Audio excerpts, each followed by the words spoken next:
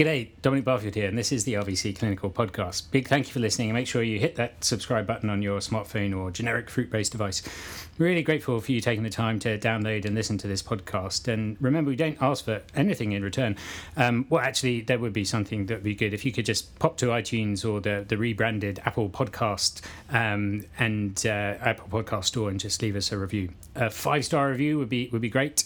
We put out a call to all the New Zealand listeners, and we know there's some of you out there to leave us a review, but sadly we didn't get one this week.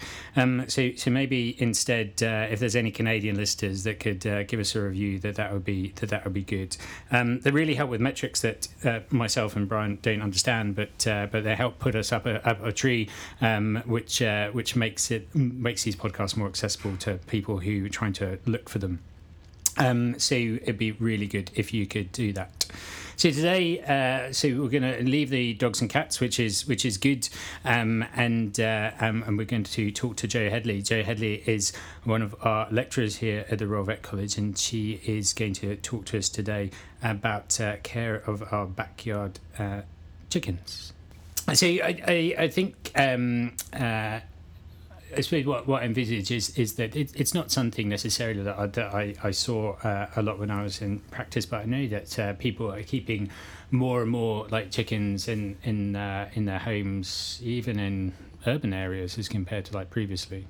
Yeah, it's definitely increasing, and we see a lot around London. I'd say there's two types of chicken owners. One are very serious about getting chickens for showing. They've got them from breeders from quite a young age, whereas there's the other type that have got them from rescue centres, and rescuing the ex-farm chickens is really popular now. And we see a whole different type of problems with them because they're generally slightly older birds that have spent most of their life egg-laying quite intensively. So that's a whole different set of challenges. Are there any restrictions that you're aware of, like in local governments, about having chickens in urban environments? Or I mean, from a noise viewpoint, having cockerels would be an issue. And if you've got over a certain number, normally over 50 chickens, you've got to register them.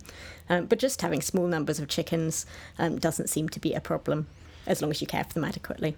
Yeah,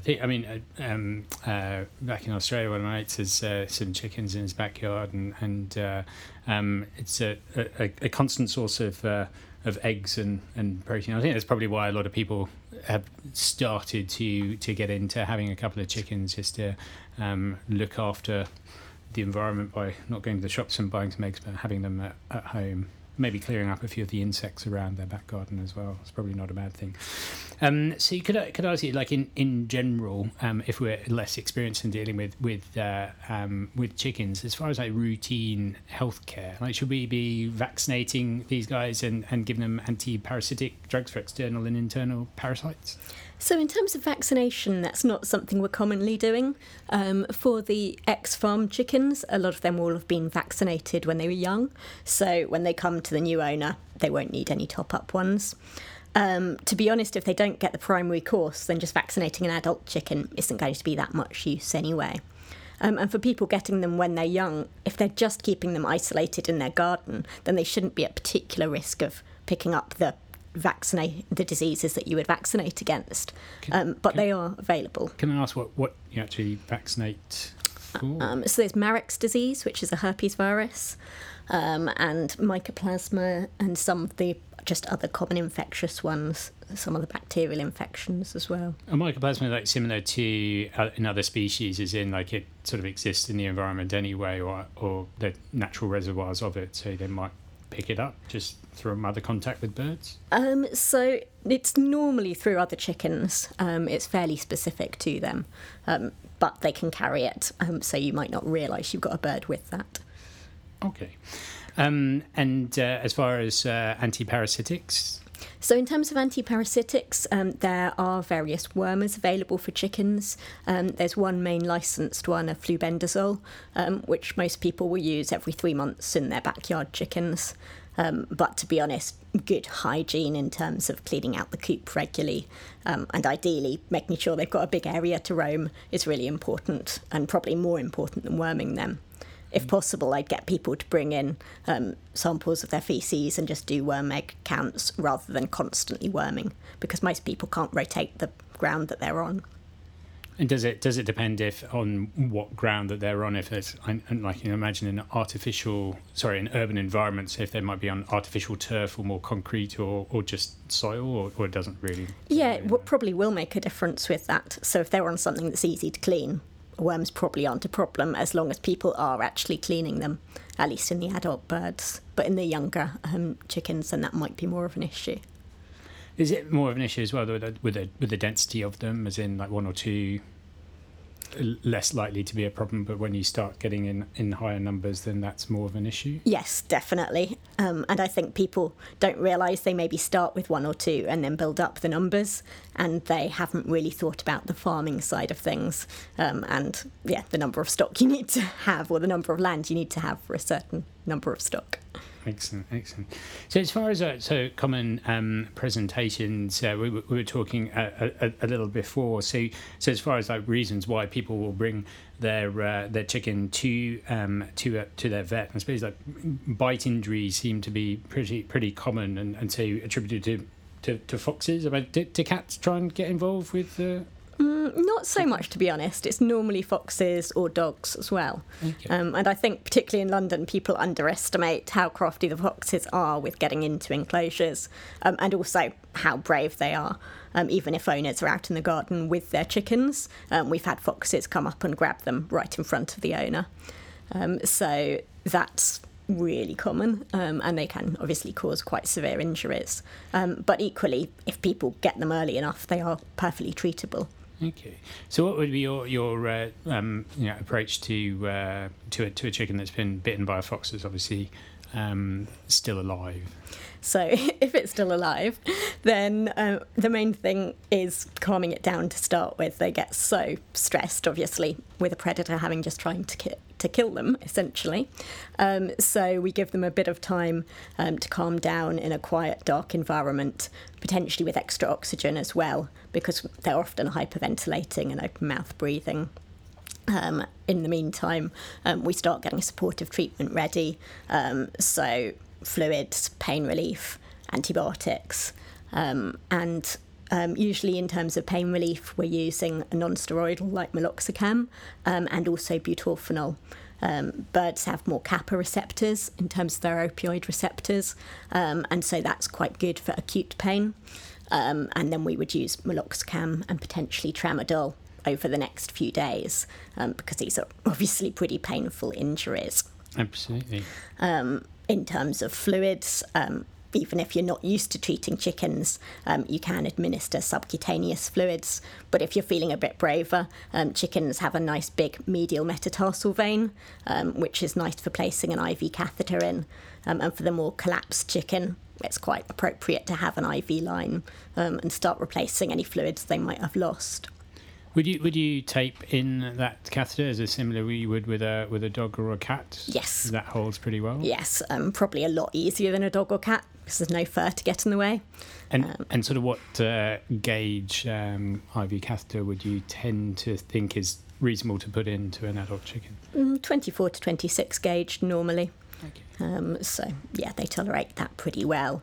We don't necessarily have them actually attached to a whole giving set. We might just give boluses of fluids when they first arrive, because I don't always tolerate being on a giving set that well. Fair enough. A bit more roaming. Exactly. And so about antibiotics, so do you have a go-to antibiotic for these type of wounds and how it's administered? So probably amoxiclav. And I'd give them an injection to start with, normally subcut because it's quite big volumes. Chickens or birds generally have a much higher metabolic rate, so it's often 10 times the amount that you would give a dog or cat. So quite a large volume, and then you can move on to the oral tablets. But obviously that's only part of it. Then we want to actually investigate the wounds. And often they can have gone quite deep into the air sacs or other internal organs. So once they're stable enough, then we'll often sedate or anaesthetise them to actually explore a bit more and see how much we can flush them safely, and give them a good clean up. And so with the same approach as any sort of bite wounds. In fact, I think I spoke to Zoe last year about just a general approach to bite wounds. So that the same systems to use saline or lactated ringers to flush them out. Yes, exactly the same. And open up and see if there's any sort of pockets leading to anywhere. Exactly. Do you take radiographs of these injuries routinely, or only if you suspect that they've gone into a body cavity or the neck? I would say just if we suspect they're going deeper, but it's not always clear, especially with some of the puncture wounds. They're often in areas, like you say, over the neck or over an air sac. So in those cases, we would X-ray just in case. Yeah. And do you have to do anything specific with backyard chickens to cover those wounds to stop them from bothering them? So they don't normally peck at them too much. We would normally keep them inside until they are healed, just so that flies, for example, don't bother them. And you might isolate them away from the main flock or just with a fewer number of chickens so they don't start pecking at those wounds. Because if they see wounds or blood on another bird, their automatic instinct is to investigate it. Absolutely. And because of the use of antibiotics, if these are hens that are, say, still laying, is there a holding period that you suggest to clients, permitting everything goes back to normal when they start laying again, when they should go back to eating or using the eggs? So yes, so if you're using an antibiotic like amoxiclav, you're using it under the cascade.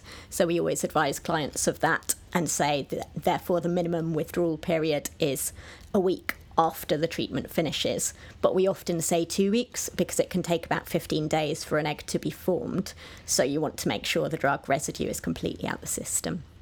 Okay. There are certain drugs like enrofloxacin which aren't meant to be used in egg-laying birds at all.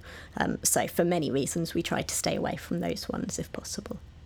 Is there any particular reason why you would use a fluoroquinolone in a bird, or is it just based on culture and sensitivity? Based on culture and sensitivity generally, or if we were suspecting an infection like mycoplasma, that it would be particularly useful if we thought none of the other antibiotics were going to work. But it's not really indicated first line. Fair enough. And how long do you? The meloxicam, does that have a withholding period? No, it's all in terms of cascade use, at least a week for egg laying. Okay. Thank you very much.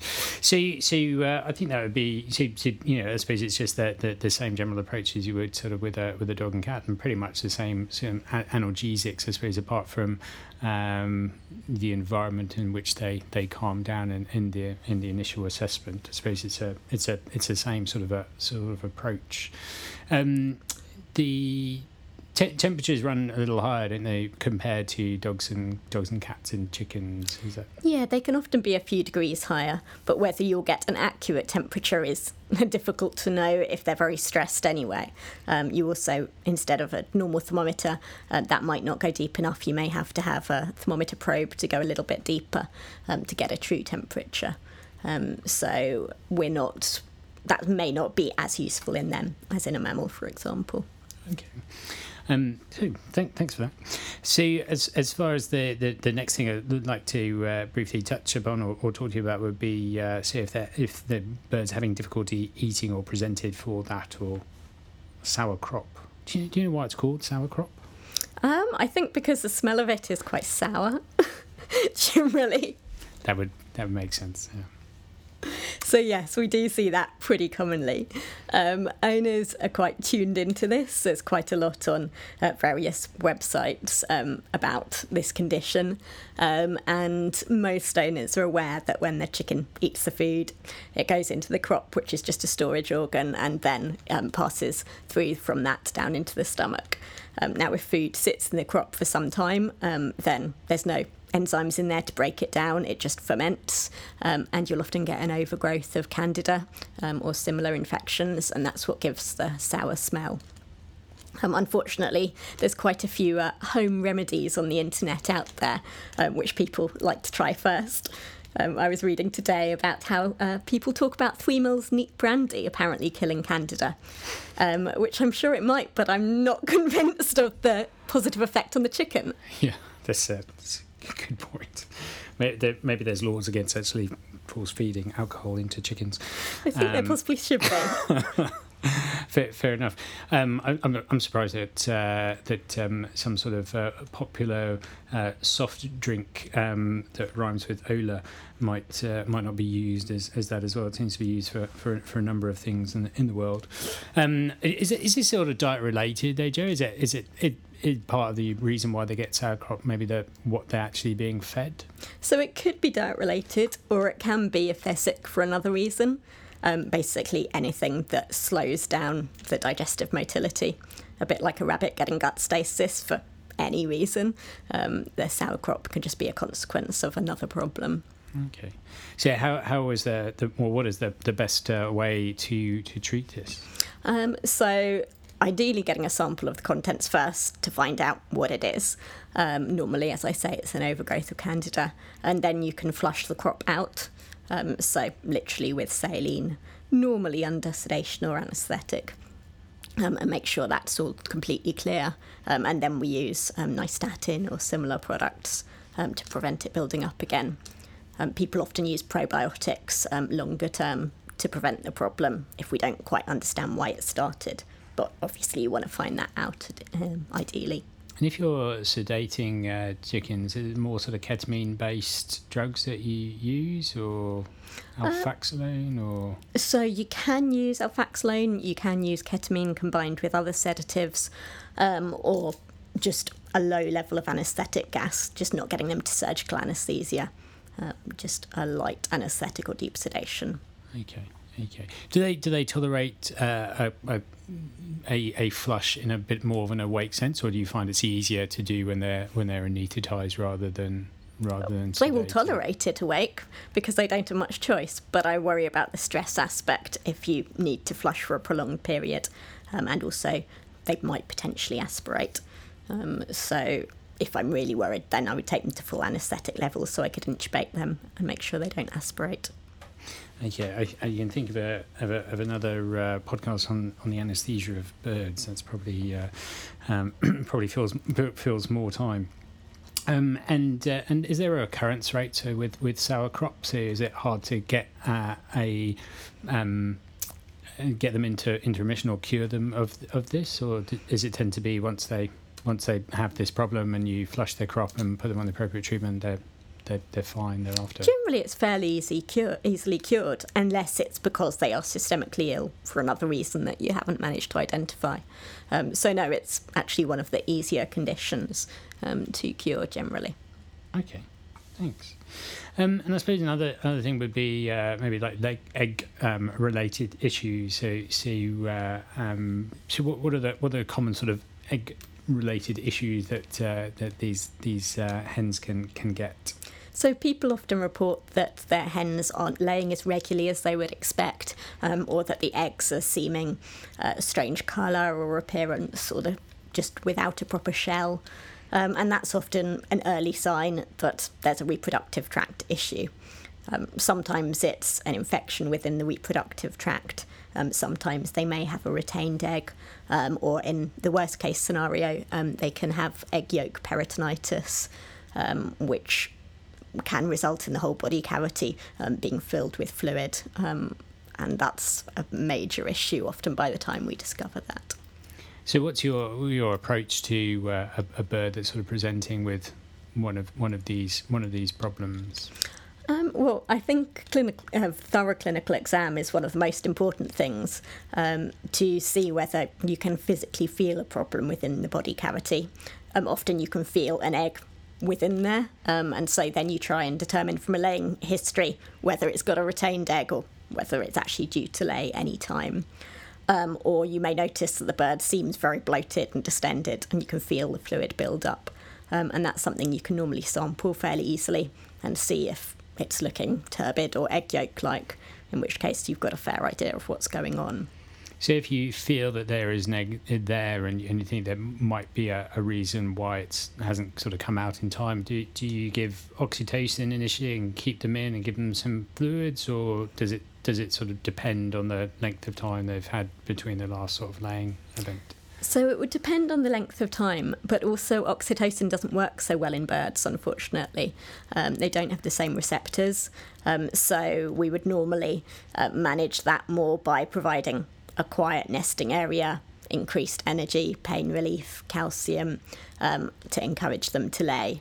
And then we'd be looking at imaging to see if there is a physical reason that they can't lay, or what else is going on. Are physical obstructions relatively common in birds? Not that common, luckily. The shape of their pelvis is quite wide and designed to lay quite large eggs, but sometimes they might have an oversized egg if they've had chronic reproductive problems, for example. Okay. And you mentioned before about like the different coloration of eggs being something that people sort of present. So does that make you think of certain diseases going on if the colour of the egg is different? So that would just make me think that there is a reproductive tract issue, not a specific disease necessarily, but definitely some disturbance when the shell is laid down to that bit of the reproductive tract. Okay, and with the birds that do actually have like egg peritonitis, I imagine they're systemically unwell. Yes, yeah. They're often presenting with breathing problems. When you examine them, they're actually really quite thin, so their weight will probably seem fine because they're full of fluid, but they're weak.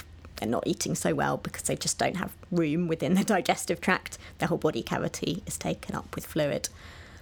So those ones have quite a guarded outlook, although we do have success with hormone implants, anti-inflammatories, antibiotics, or again, if you're feeling really brave, actually going for it and spaying them.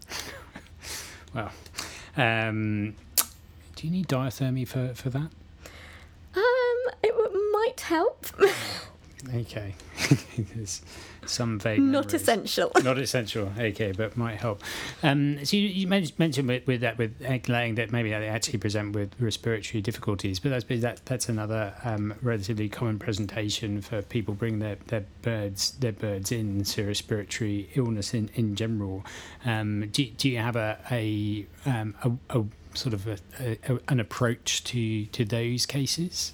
So I guess the first thing is ruling in or out whether it's a true respiratory illness or not, because the majority of them have difficulty breathing because of a non-respiratory problem like egg peritonitis, or potentially a cardiac problem. Some of the ex-farm chickens are quite prone to cardiac disease, and they just present with ascites and people don't realise until it's too late. I'd say that's more common if they're just dyspneic, but if they have discharges from their eyes and nose, if they're sneezing, or if they've got swellings around their head, then we see various upper respiratory infections, or tracheal parasites as well. And so those we can potentially deal with a bit more easily. So would the tracheal parasites be treated if you have like a routine antiparasitic medication, or I'd imagine they would? Yes. Okay. Yes, they should be. Okay. So would you so of the respiratory sort of infections that they get, are viral or more common than mycoplasma that's more common than bacterial, or is it kind of a fair spread that it could be? I'd say we see both viral and bacterial, and sometimes aspergillosis or similar ones complicating the situation.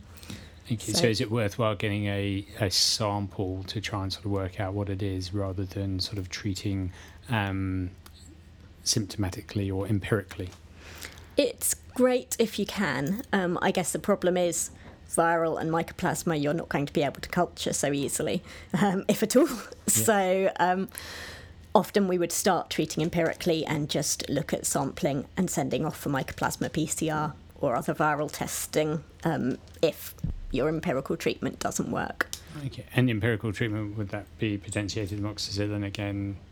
Or potentially like a tetracycline or something similar that might treat a mycoplasma. Okay. That's good. And so if you were going to so if you're taking a blood sample, I imagine for PCR of mycoplasma, but can you wash them in a similar way to like dogs and cats, like a bronchoalveolar lavage, or? So no, you can't do that because their respiratory system is so different. If you wanted a more local sample, we do like conjunctival swabs or swabs from the nares instead. Okay, and that's representative of what's going on in the respiratory tract? It's because it's often the upper respiratory tract that's affected, then yeah, that's probably a better sample. Cool. Oh, that's very good. Is there, or are there any other common presentations that you think that people should be aware of, at least have not a fear of approaching in the backyard chicken that comes into them? I mean, we do see some with various external parasites. You asked before about parasite control, and we mentioned worming, but people will get very frustrated with mites and lice on their chickens as well, and will often have tried a number of home remedies, again, of varying quality.